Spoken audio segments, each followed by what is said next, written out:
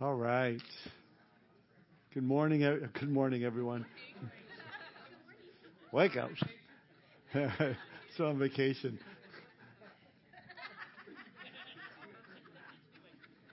Good evening, everyone. If you need a Bible, just raise your hand and we'll get one right to your seat so you can follow along with us. We are picking up our study in the book of Joshua. We're in chapter 2.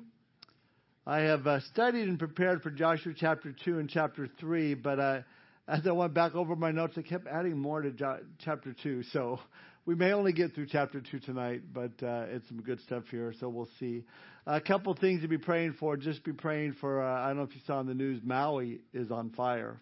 Lahaina, my wife and I have been there many times, and I mean, they say that the 6 people have died. People were jumping into the water to survive the flames that were coming down on it. There's 80-mile-per-hour winds, and it kind of started from a hurricane, I guess, that went through the area, so that kicked the winds up. 21 people are in shelters now, and the news reporter says it looks like a real horrible place. Apocalyptic place. So we need to be praying for them. And I did check the news. The other thing, I did check the news because we heard tornado watch tonight, and everything is below us. So you can relax. We'll be fine. If we hear the horns, then I just live around the corner. We'll run to the basement over there. But no, we'll be fine. It's all below us. So with that, let's pray. Father, we thank you for this time we can spend in your word. Lord, it's always a blessing. Lord, knowing that every time we do spend time in your word, you have something to speak to our hearts, something that we need to hear, something we need to be encouraged by, applied into our lives. And so we thank you ahead of time that the work that you're going to do tonight. And we do pray just your protection in our area upon those that we may be hit with the storms tonight coming through. And we, Lord, especially want to lift up Maui and Lahaina, that town there that is just, according to the news, is gone.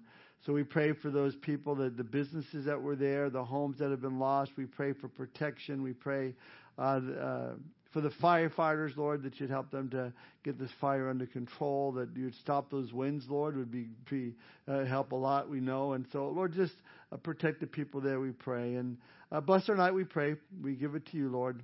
In Jesus' name we pray. Amen. Well, when Moses passed the baton of leadership over to Joshua before he died, it was really at the end of 40 years of wandering in the wilderness that Moses had led. And Joshua at this time was almost 90 years old when he became Israel's leader. He later died at the age of 110. So these leaders, they lived pretty good long lives. We left off last week with Joshua and the children of Israel camped out on the east side of the Jordan. We read how God spoke to Joshua. The instructions were clear. Joshua was to assume immediate command of all the people and lead them across the Jordan into the promised land. And I love the words of encouragement that God gave to Joshua back in chapter 1, verse 5, where the Lord said to him, "No man shall be able to stand before you all the days of your life. As I was with Moses, so I will be with you. I will not leave you nor forsake you." Now Joshua, at that point, had a choice to make. Do I, by faith, believe God and move forward in faith, or do I back away and go, "Oh, Lord, use somebody else"?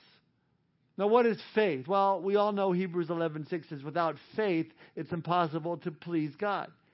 And yet, for many new believers, they really don't understand faith. They think, well, how can I step out in something? How can I believe in something that I'm not sure of? We all know over in Hebrews 11, chapter 11, verse 1, there's a verse that most of us know, but because this is something that Joshua exercises quite a bit in our text this evening, I want to point this verse out. Hebrews 11:1. Now faith is the substance of things hoped for, the evidence of things not seen. And I believe that this is one of those verses that leave the non-spiritual minded person still guessing and wondering about faith. What does that mean? What is the substance not seen? What is it? Well, it's an action that takes place in our lives when we truly believe what God has said. See, Hebrews 11, verse 1 is misinterpreted. When it's misinterpreted, it happens in the heart of the person who looks on it and says, "Oh, come on. That's like having blind faith. How can I believe in something that I cannot see? That's not the case. There's not a single one of us in this room this evening who is being asked by God from Hebrews 11:1 to step out in blind faith. Why is that? Well, because we have the Word of God. That takes the blinders off of our faith. God has already said in His Word specific instructions that He has given to us and certain promises that are there for us to possess. So we just step forward in doing those things that God has called us to do. So there's really no such thing as blind faith when it comes to Christianity, because God's Word speaks facts into our hearts. It's not blind faith, it's factual faith. It's faith that rests in the fact of God. It's historical, it's archaeological, it's scientific fact. It's all rooted in God's Word as we walk this daily life with Him. So when God says something to us, we need to take it at His Word and we need to move forward. And God gives us specific instructions from His Word, and all we have to do is put our faith in action and obediently step out in faith to what He has shown us to do. And that is what Joshua was about to do, really to take a leap of faith, but again, not a blind faith. Joshua is going to take God at His Word and lead the people across the Jordan River into the Promised Land. Now, last week we looked at the verses, all the verses of confirmation that the Lord gave to Joshua, really prior to entering the Promised Land, in order for him to have that complete assurance that what God was asking him to do wasn't some sort of blind faith, but that God has already given them all that they didn't need. Turn back to a page to chapter 1, and you'll see in verse 2 of chapter 1, God said to Joshua there, "Arise, go over this Jordan, you and all these people, to the land which I am given to them, the children of Israel." Then you look at verse 3. "Every place that the sole of your feet will tread upon I have given you." Verse 5. "No man shall be able to stand before you all the days of your life. As I was with Moses, I'll be with you. I will not leave you nor forsake you." Verse 6, "Be strong and of good courage, for to this people you shall divide an inheritance." Verse 7, "Only be strong and very courageous, that you may observe to do according to all that the law which Moses my servant commanded you." Verse 9, "Have I not commanded you? Be strong and of good courage. Do not be afraid nor be dismayed, for the Lord your God is with you wherever you go." I don't think Joshua can go, "Well, I don't know, Lord, if you really want me to be strong and courageous." He just laid it out for him. And God tells us the very same things when it comes to our spiritual walk and the battles that we face on a daily basis. Be strong. Be courageous. Don't be afraid. Don't be dismayed. I will be with you. I'm not going to leave you. I'm not going to forsake you. Romans 8:31 is a perfect cross-reference to these verses. "What shall we then say to these things? If God be for us, who can be against us? He that spared not his own Son, but delivered him up for us all, how shall He not with him also freely give us all things?" Now, the New Testament makes it clear that Joshua is a type of Christ. In fact, the name Jesus in the Greek is equivalent to Joshua, and Joshua in Hebrew is equivalent to Jesus. Both means God's salvation or Jehovah is salvation. So just as Joshua conquered earthly foes, so too Christ has defeated every enemy through His death, through His resurrection. And just as Joshua will lead the children of Israel into rest and victory, so too Jesus Christ leads us into spiritual rest and into victory. One more thing before we get to verse 1 of chapter 2. There are those who like to come against the inspiration of Scriptures and the Bible because they bring up passages in Joshua that tell of just brutal wars and slaughter. And they say things like, well, how could a God of love do this? Or how could a God of love allow this bloodshed to happen? But what we need to keep in mind as we make our way through the book of Joshua is that God has given these heathen nations that will be conquered hundreds of years to repent, to stop, to turn from their evil ways, but they refuse to turn from their filthy ways. If you want to know what they were doing, then go ahead and jot this down. We don't have time right now, but read Leviticus chapter 18. There in Leviticus chapter 18, it's just lists the horrible abominations that these nations were practicing in. They actually were part of these heathen religious worship things going on. As well as any sinner in these heathen nations could have been saved by faith. Just as Rahab, as we'll see tonight, we'll read about in a moment, was saved. They had adequate warning. Turn from your sin. You can be saved. Stop. But sometimes God allows and uses war to chasten and even destroy nations that forget Him or turn against Him. God had these nations destroyed to punish them for their sins in the same way a doctor disinfects his instruments in order to kill the germs and to protect His people and from their evil ways. God, as a moral judge, has the right to deal with all people anytime He deems appropriate for His purposes. The question then becomes really not why God chose to destroy these sinners, but why He let them live so long and why all the sinners are not destroyed sooner than they are. And it's only because God's amazing grace that allows any sinner to draw one more breath of life and have one more chance to repent. And we know why, because God's not willing that any should perish, but all should come to repentance. So this finally brings us to verse 1 of chapter 2. We're going to see how one woman had one chance left in her life to receive the grace of God. Look at verse 1. Now Joshua, the son of Nun, sent out 2 men from Acacia Grove to spy secretly, saying, "Go, view the land, especially Jericho." So they went and came to the house of a harlot named Rahab and lodged there. So Joshua sends out 2 unnamed spies to view the land, especially Jericho, we read here. And now remember, 40 years prior, 12 spies had been sent in. Out of the 12, only 2, Caleb and Joshua, came back and said, let's go for it. Let's claim that land that God has given to us. By faith, they were ready to go in. But the other 10, man, they were freaked out. They were in fear. In fact, Numbers 13:31 says that they said, we are not able to go up against the people, for they are too strong for us. They freaked out. And God judged them for it.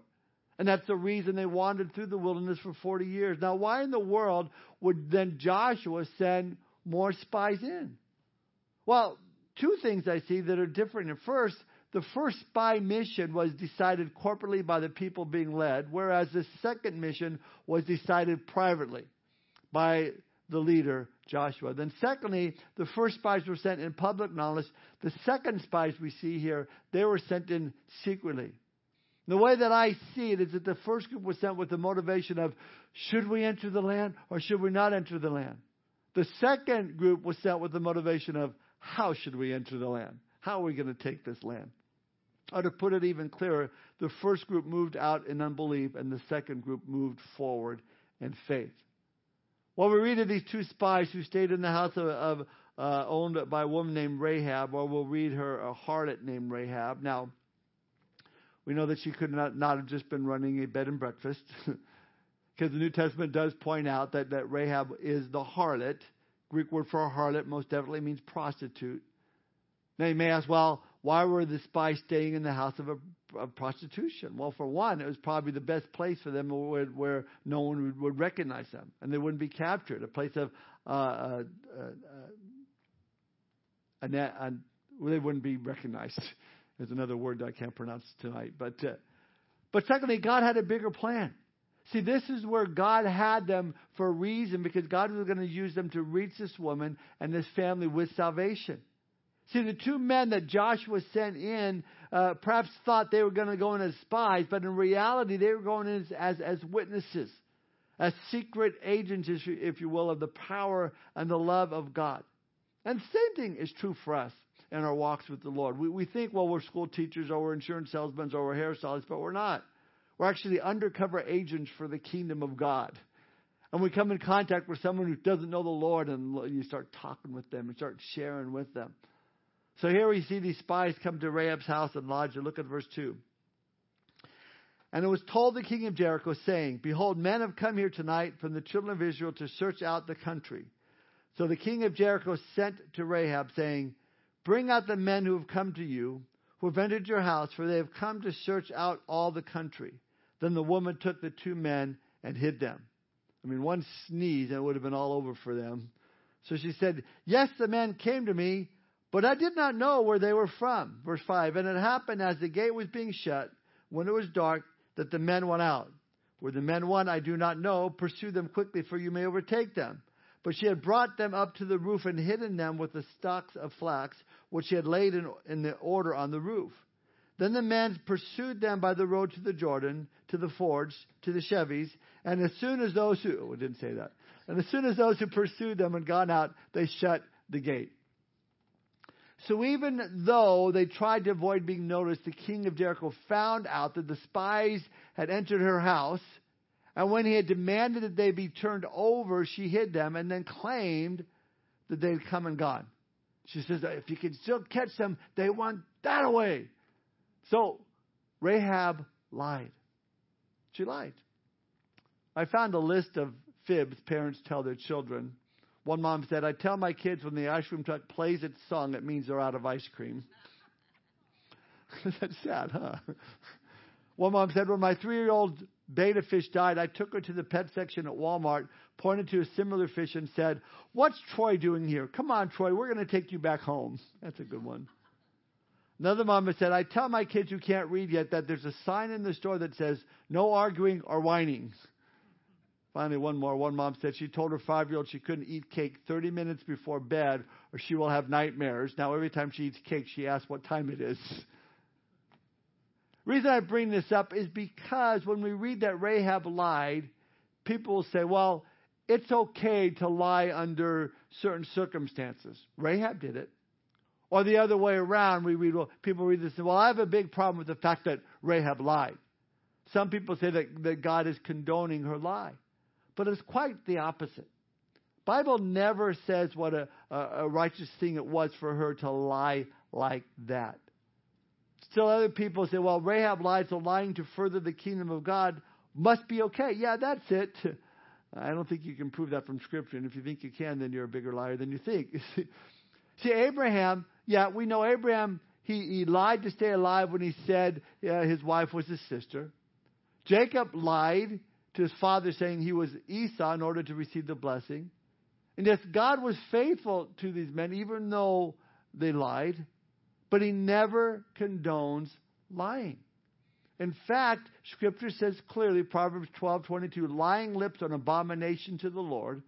Proverbs 19:9, a false witness will not go unpunished, and he who tells lies will perish. Proverbs 19:22, it's better to be a poor man than a liar. Lying is always sin. It's not the unforgivable sin. And I might add here, before we condemn Rahab, we have to remember she was really not a believer at this point. I mean, how do you expect non-believers to act? They're going to lie. She was saving her own skin. But more than that, she has a bigger reason for lying that we're going to read about in a moment. But I think about a very similar situation I read about when another person chose to handle very differently from Rahab, yet God still honored her for it and came to her aid. It involves a sister of Corrie ten Boom, one of the famous daughters of the Dutch family who risked her lives to save the Jewish refugees in her home and escape, saving them from the Nazis. God's people, the Jews, were in danger and needed to be hidden and protected. Corrie's sister Betsy was this extremely sincere and honest person and had decided years before that she should never tell a lie. It became an unbreakable principle for her. And one day, some German soldiers came to the door unexpectedly, looking for Jews. They burst into their house to search it. And at that time, there was a family of Jews hiding in a chamber under the floor. They had gone down through a trapdoor hidden under the table. So this German soldier comes in and says, are there any Jews hidden in this house? Betsy, had no time to think or even to pray about what to do. She just acted on instinct with a habit she had built up over many years, and she blurts out, yes, they're hiding underneath the table. Now, I don't think God wanted Betsy to say that. She didn't need to say it. She had no duty to say it. The Germans had no right to even be there, let alone to ask a question. On top of that, the purpose they were asking her was horrific. They were seeking to kill God's people, the Jews, which is the very reason why the ten Boom family were hiding them in the first place. So Betsy's family were horrified at what she just said. However, God's heart was evidently touched by Betsy's sincerity, so he honored it. And he honored her and he intervened. God must have planted a thought into a German soldier's mind because he immediately got the wrong end of the stick. He assumed that Betsy was making fun of him and that she couldn't possibly have meant what she had just said. And he mistakenly took it as sarcasm, which is the exact opposite of what it actually was. So then he becomes red-faced and felt that if he looked under the table, everyone would laugh at him. So he turned and left the room. The Germans then searched the whole of the rest of the house, everywhere except under the table, and they found nothing. And it all ended happily. That group of Jews who had been under the table all survived the war. God preserved all their lives. Now, in part, I expect he did so in honor of what Betsy had just done due to the strength and the sincerity of her conviction. God covered up for Betsy and saved her and the Jews from the consequences of her own honesty. However, we must face the fact that God doesn't always do so.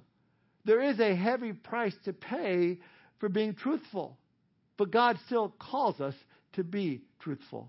And God did intervene on that occasion with Betsy and her family. And so the point is we have two very similar situations handled in totally opposite ways by two women, Rahab and Betsy ten Boom, yet God honored both of them.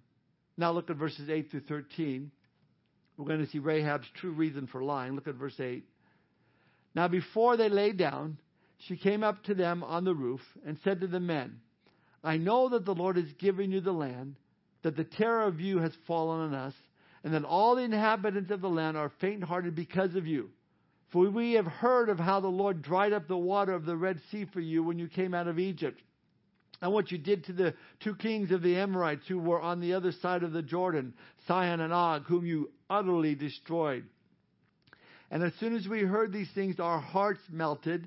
Neither did there remain any more courage in anyone because of you, for the Lord your God, He is God in heaven above and on earth beneath. Now therefore I beg you, swear to me by the Lord, since I have shown you kindness, that you also will show kindness to my father's house, and give me a true token, and spare my father, my mother, my brothers, my sisters, and all that they have, and deliver our lives from death. So there's Rahab's reason for lying. Spare my family. Deliver us from death. Because what we read here is the Israelites, they had a reputation. It preceded them. Word had come into the land of Canaan about the parting of the Red Sea, the defeat of Sihon and Og and the king of the Amorites. Fear had struck the Canaanites, just as God promised that it would.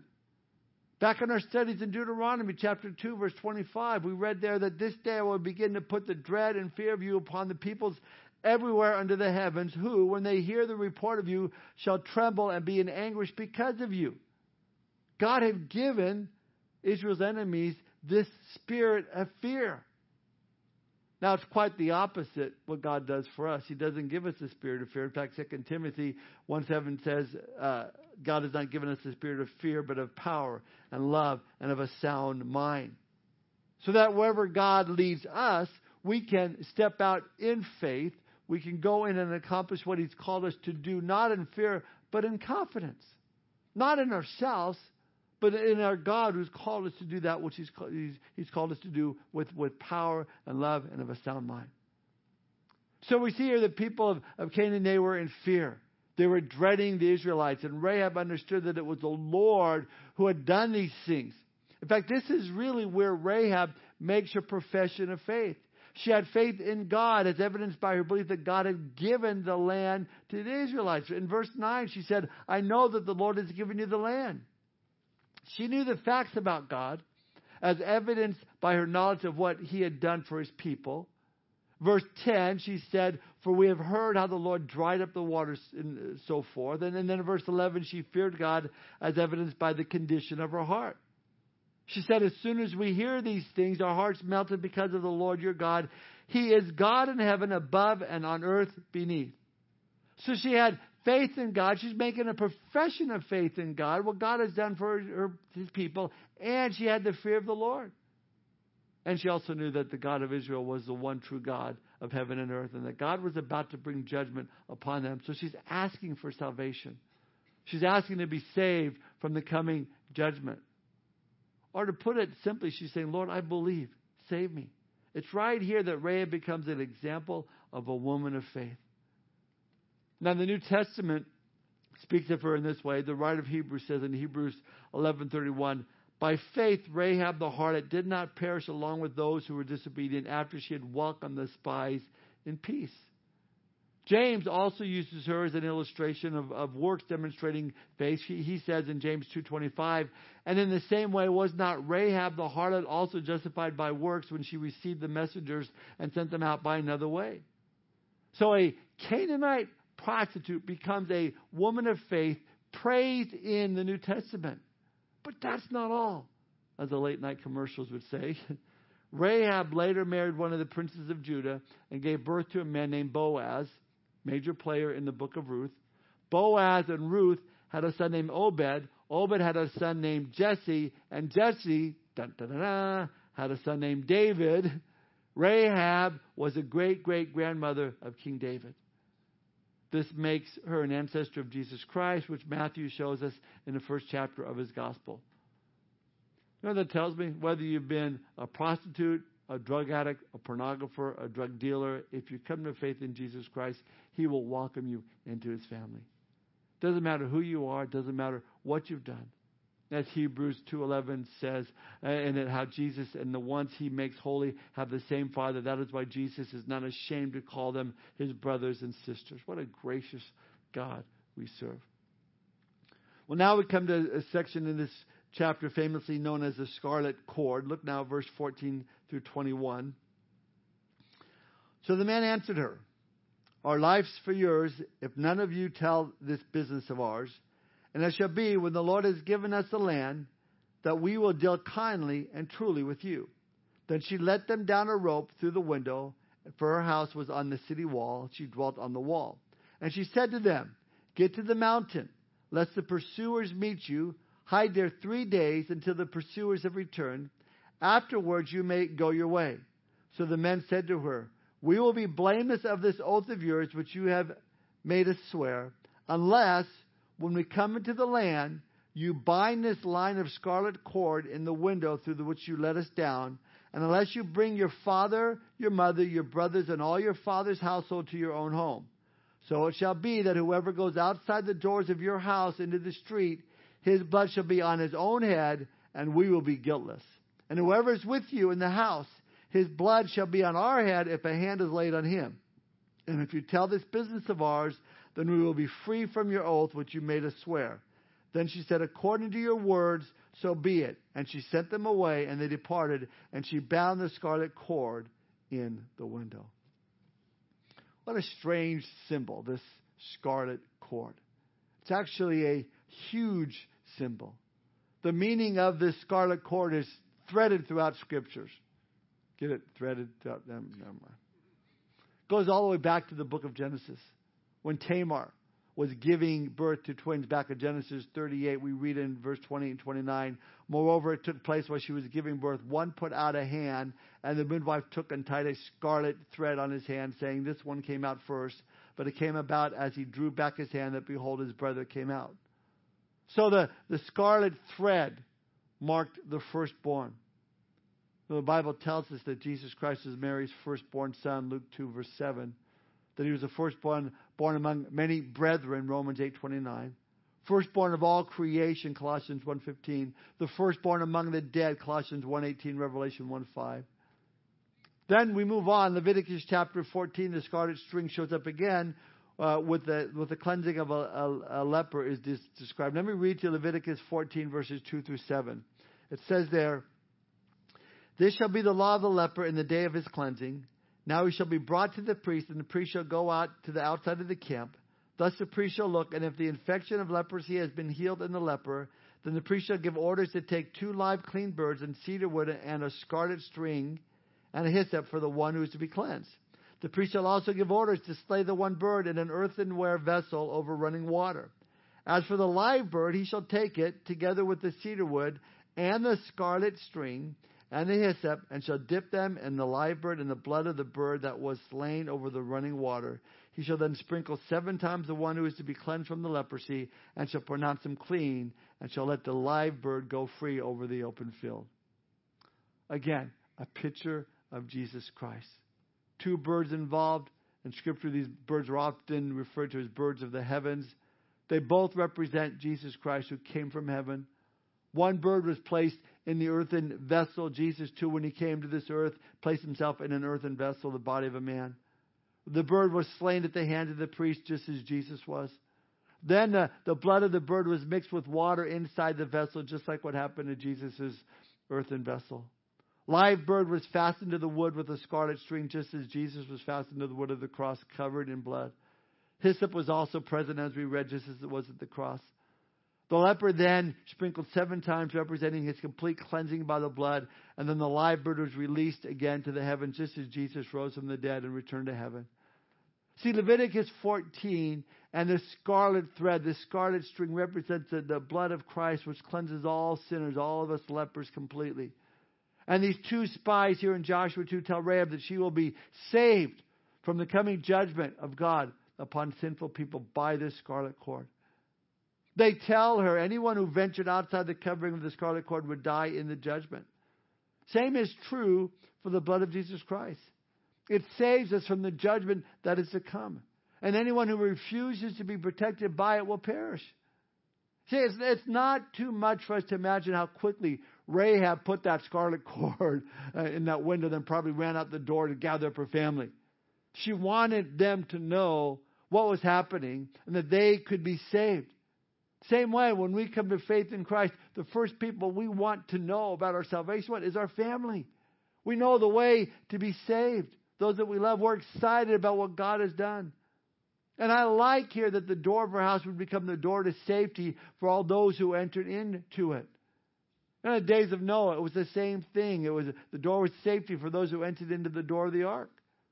In Egypt, there was freedom from judgment for those gathered inside the door sprinkled with the blood of the Passover lamb. Jesus said in John 10:9, I am the door. If anyone enters through me, he shall be saved. Safety from eternal judgment depends on us entering that right door. I read a story from way back about George Whitfield's time, from George Whitfield, who was one of those great preachers during the Great Awakening. One time he overheard a couple of young guys talking sarcastically before he was about to speak, saying, so what if the door's shut? Another will be open. Well, during the service later on, Whitfield began to preach, and he said, it is possible that there may be someone here who's careless and trifling and says, so what if a door is shut? Another will be open. 2 guys looked at each other in alarm, but then Whitfield went on. Yes, another door will open. It'll be the door to the bottomless pit, the door of hell. I mean, could you imagine the look on their face? I mean, here's the deal. Rahab had the opportunity to do the right thing, to open the right door, to make the right decision, and she did it. And for that reason, she is remembered as a woman of faith. Well, then the spies leave. And in verse 22 we read, then they departed and went to the mountain and stayed there 3 days until the pursuers returned. The pursuers sought them all along the way, but did not find them. So the 2 men returned, descended from the mountain, and crossed over. And they came to Joshua the son of Nun and told him all that had befallen them. And they said to Joshua, truly the Lord has delivered all the land into our hands, for indeed all the inhabitants of the country are faint-hearted because of us. So from that day that the scarlet cord was hung, which represents the blood of Christ, it was 3 days before the spies came back from hiding and told everyone that the Lord would give them victory. Again, sounds an awful lot like the gospel account. 3 days later, Jesus hung on the cross, died for our sins, shed his blood, rose from the dead, proving that he was victorious over death and sin. And by believing in faith in him, we have victory over death and sin, all of our sins washed away. I think we have time to move on, so let's go into chapter 3, verse 1. Then Joshua arose early in the morning, and they set out from Acacia Grove and came to the Jordan, he and all the children of Israel, and lodged there before they crossed over. So it was after 3 days that the officers went through the camp. Remember back in Joshua 1:11, God told the people of Israel to wait 3 days at the shores of the Jordan River. At that time, as they're waiting there, they're seeing the rushing river. They're seeing it swollen with the spring rains, lying right in front of them.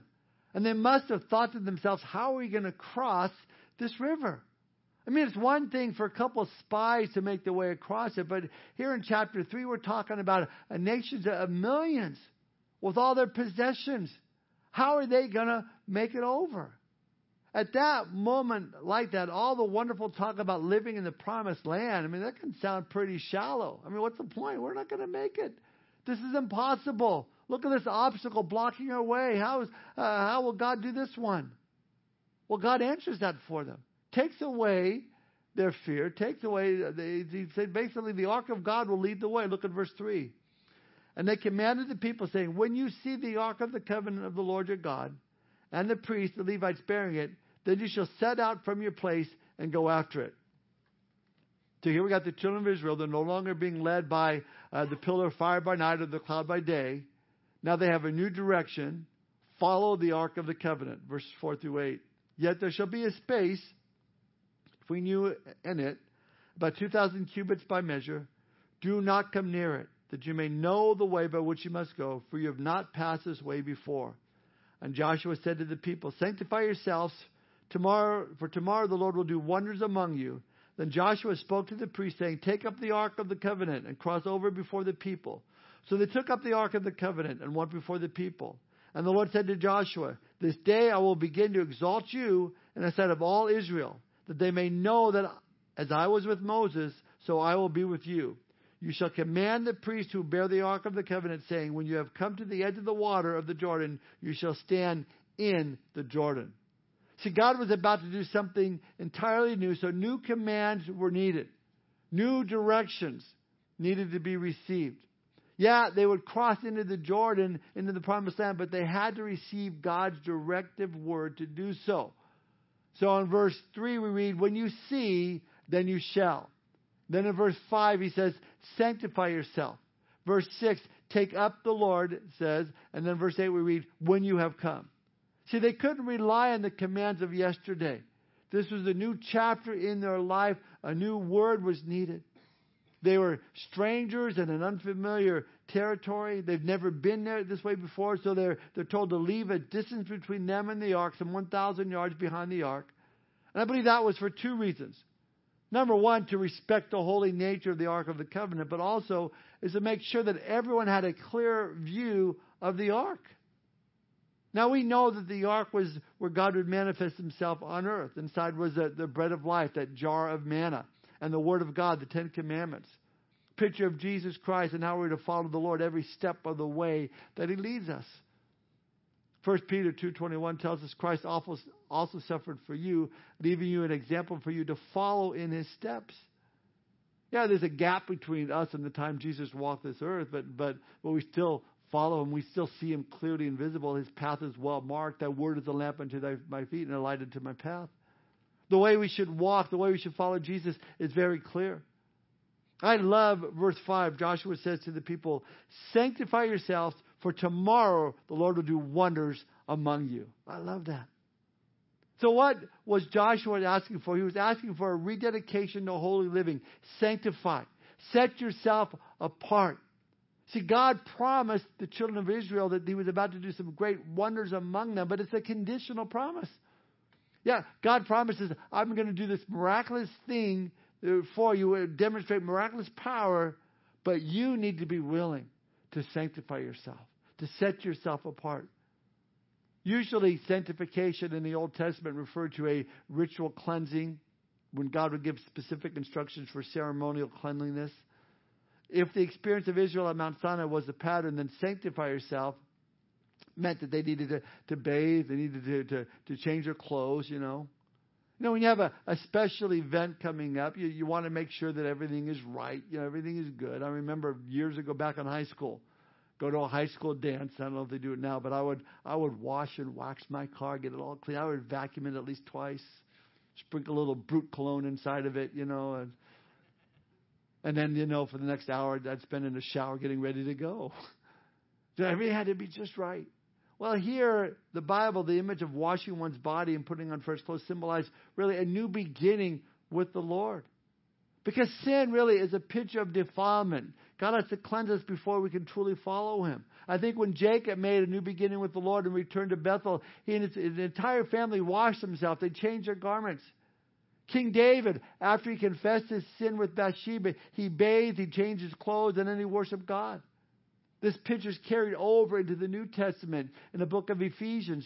chapter 4, verse 22 to 24, Paul writes, you put off concerning your former conduct the old man which grows corrupt according to the deceitful lust, and be renewed in the spirit of your mind, and that you put on the new man which is created according to God in true righteousness and holiness.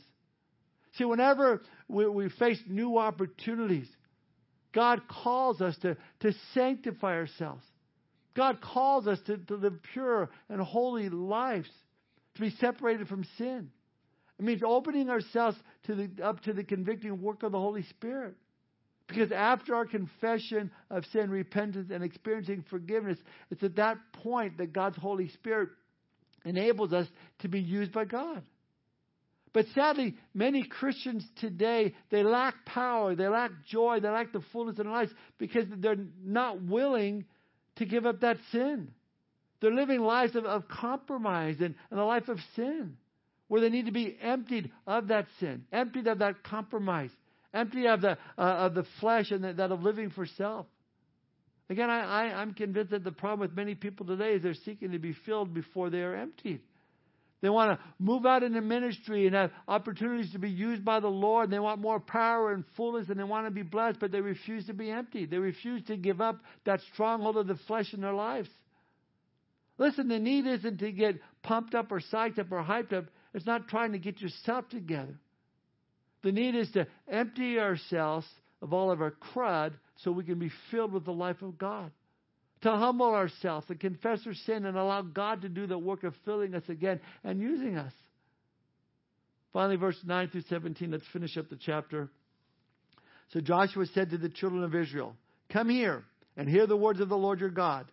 And Joshua said, by this you shall know that the living God is among you, and that he will without fail drive out from before you the Canaanites and the Hittites and the Hivites and the Perizzites and the Girgashites and the Amorites and the Jebusites. Behold, the ark of the covenant of the Lord of all the earth is crossing over before you into the Jordan. Now therefore, take for yourselves 12 men from the tribes of Israel, 1 man from every tribe.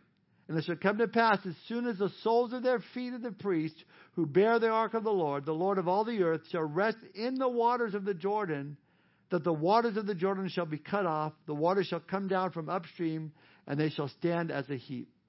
So it was when the people set out from their camp to cross over the Jordan, with the priests bearing the ark of the covenant before the people, and as those who bore the ark came to the Jordan, and the feet of the priests who bore the ark dipped in the edge of the water, for the Jordan overflows all its banks during the whole time of harvest, that the waters which came down from upstream stood still, and rose in a heap very far away at Adam, the city that is beside Zaratan.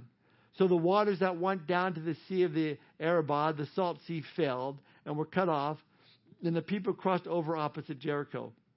Then the priest who bore the ark of the covenant of the Lord stood firm on dry ground in the midst of the Jordan, and all Israel crossed over on dry ground until all the people had crossed completely over the Jordan. So we see here the priests were commanded to walk towards the river carrying the ark. They began the procession, the ark of the covenant some 1,000 yards in front of the people. The priest came and walked right into the river that I'm sure did not look like it was going anywhere. Who knows how long they stood there with their feet in the river. Might have been a moment. Might have been a long moment, a long time. Even a short moment, I'm sure, would seem like a really long time to them. Is something going to happen here? We're in the water here. See, we usually want that river to be dry before we even make a step. But God was truly calling Israel to step out in faith. And Joshua reminded us in verse 15, for the Jordan overflows all its banks during the whole time of the harvest. In other words, this wasn't the time where the Jordan would be at the lowest point. Because of the spring rains at this time of early harvest, the river was swollen. It's overflowing at the banks. And yet as soon as their feet touched the water, the Jordan stopped flowing. I love that 40 years earlier, the Red Sea just parted before they got into it. They didn't even have to get their feet wet. And sometimes God does that in our lives. Sometimes He opens up a door so clearly we can walk right through. And other times He wants us to get our feet wet before He opens that door wider. I mean, isn't that just like our God? He wants to do something amazing, some amazing things tomorrow. But before He does, we have to learn to trust and obey. We are required to demonstrate our faith. Listen, without risk, there is no faith. For faith to be faith, we have to venture out beyond our own abilities and resources. We have to take the step before God acts. Often God provides no solution to our problems until we trust Him and start moving ahead. Now, while He wants to supernaturally intervene in the difficulties and challenges of our everyday lives, He can't until we first demonstrate faith by walking forward on the path of obedience. And here's what's amazing, is that what we see here is that way upstream at the city of Adam beside Zeraton, God had already acted. He had already prepared for what was about to happen. The waters which came from upstream stood still and rose in a heap very far away at Adam, the city that is beside Zeraton. God did His part. Listen, Deuteronomy 31:8 tells us, and the Lord, He is the one who goes before you. He will be with you. He will not leave you nor forsake you. Do not fear nor be dismayed. The water mysteriously gathered up and would not flow. The priest stood in the middle of the dry Jordan with the ark until everyone had crossed over. Some 2 million plus strong. It was awesome. What's now meant for them, they were going for it. There's no turning back. See, crossing over the Jordan with some 2 million strong, God was glorified. Joshua was exalted. Israel was encouraged. And the Canaanites, they were terrorized. But Israel was now 100% committed to the struggle against the armies, the chariots, and the fortified cities. They were also committed to continue to walk by faith in the living God and turning away from walking according to the flesh as they often experienced in the wilderness. So what does that mean for us? Well, a symbolic crossing over into the Jordan really means passing from one level of our Christian life to another. It's pictures of entering into spiritual warfare to claim what God has promised us.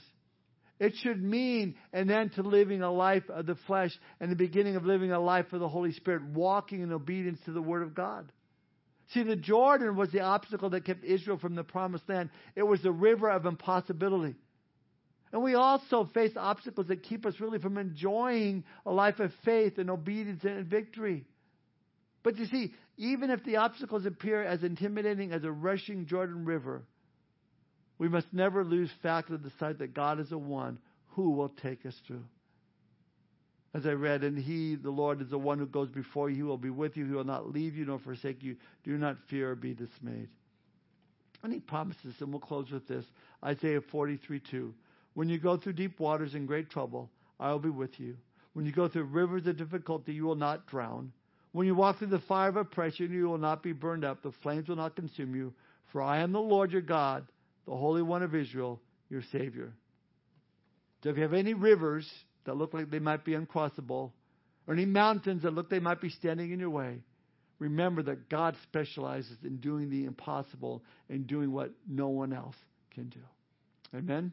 Let's pray. Father, thank you for tonight. Thank you for your word. Thank you for the encouragement that we can receive as we look at Rahab and we look at the children of Israel crossing over the Jordan there.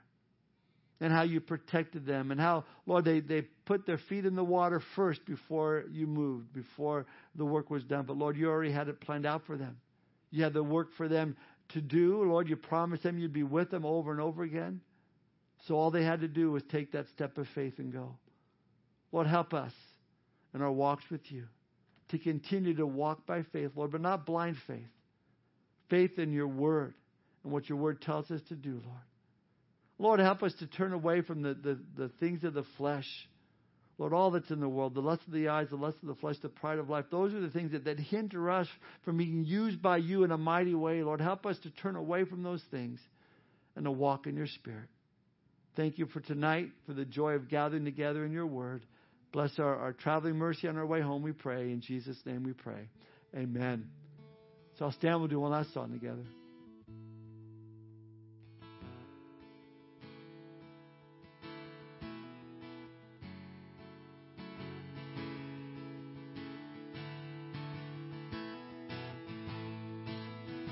As morning dawns and evening fades, you inspire songs of praise that rise from earth to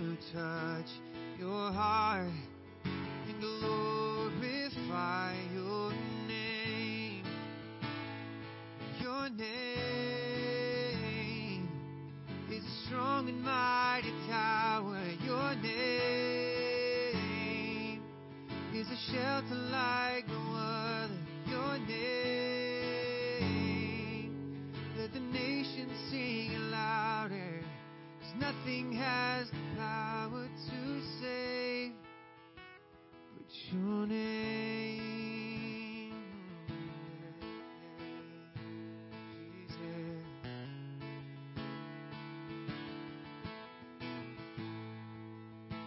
Jesus, in your name we pray.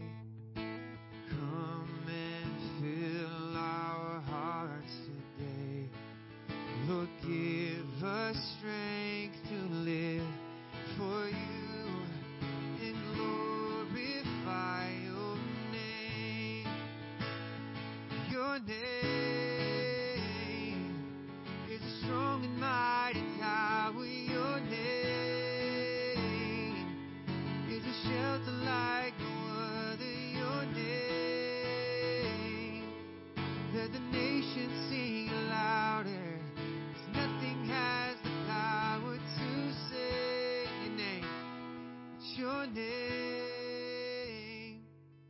is a strong and mighty tower. Your name is a shelter like no other. Your name, let the nations sing it louder. 'Cause nothing has the power to save but your name. Amen. Praise the Lord. God bless you guys. Drive safe going home, and we'll see you back again on Sunday. God bless.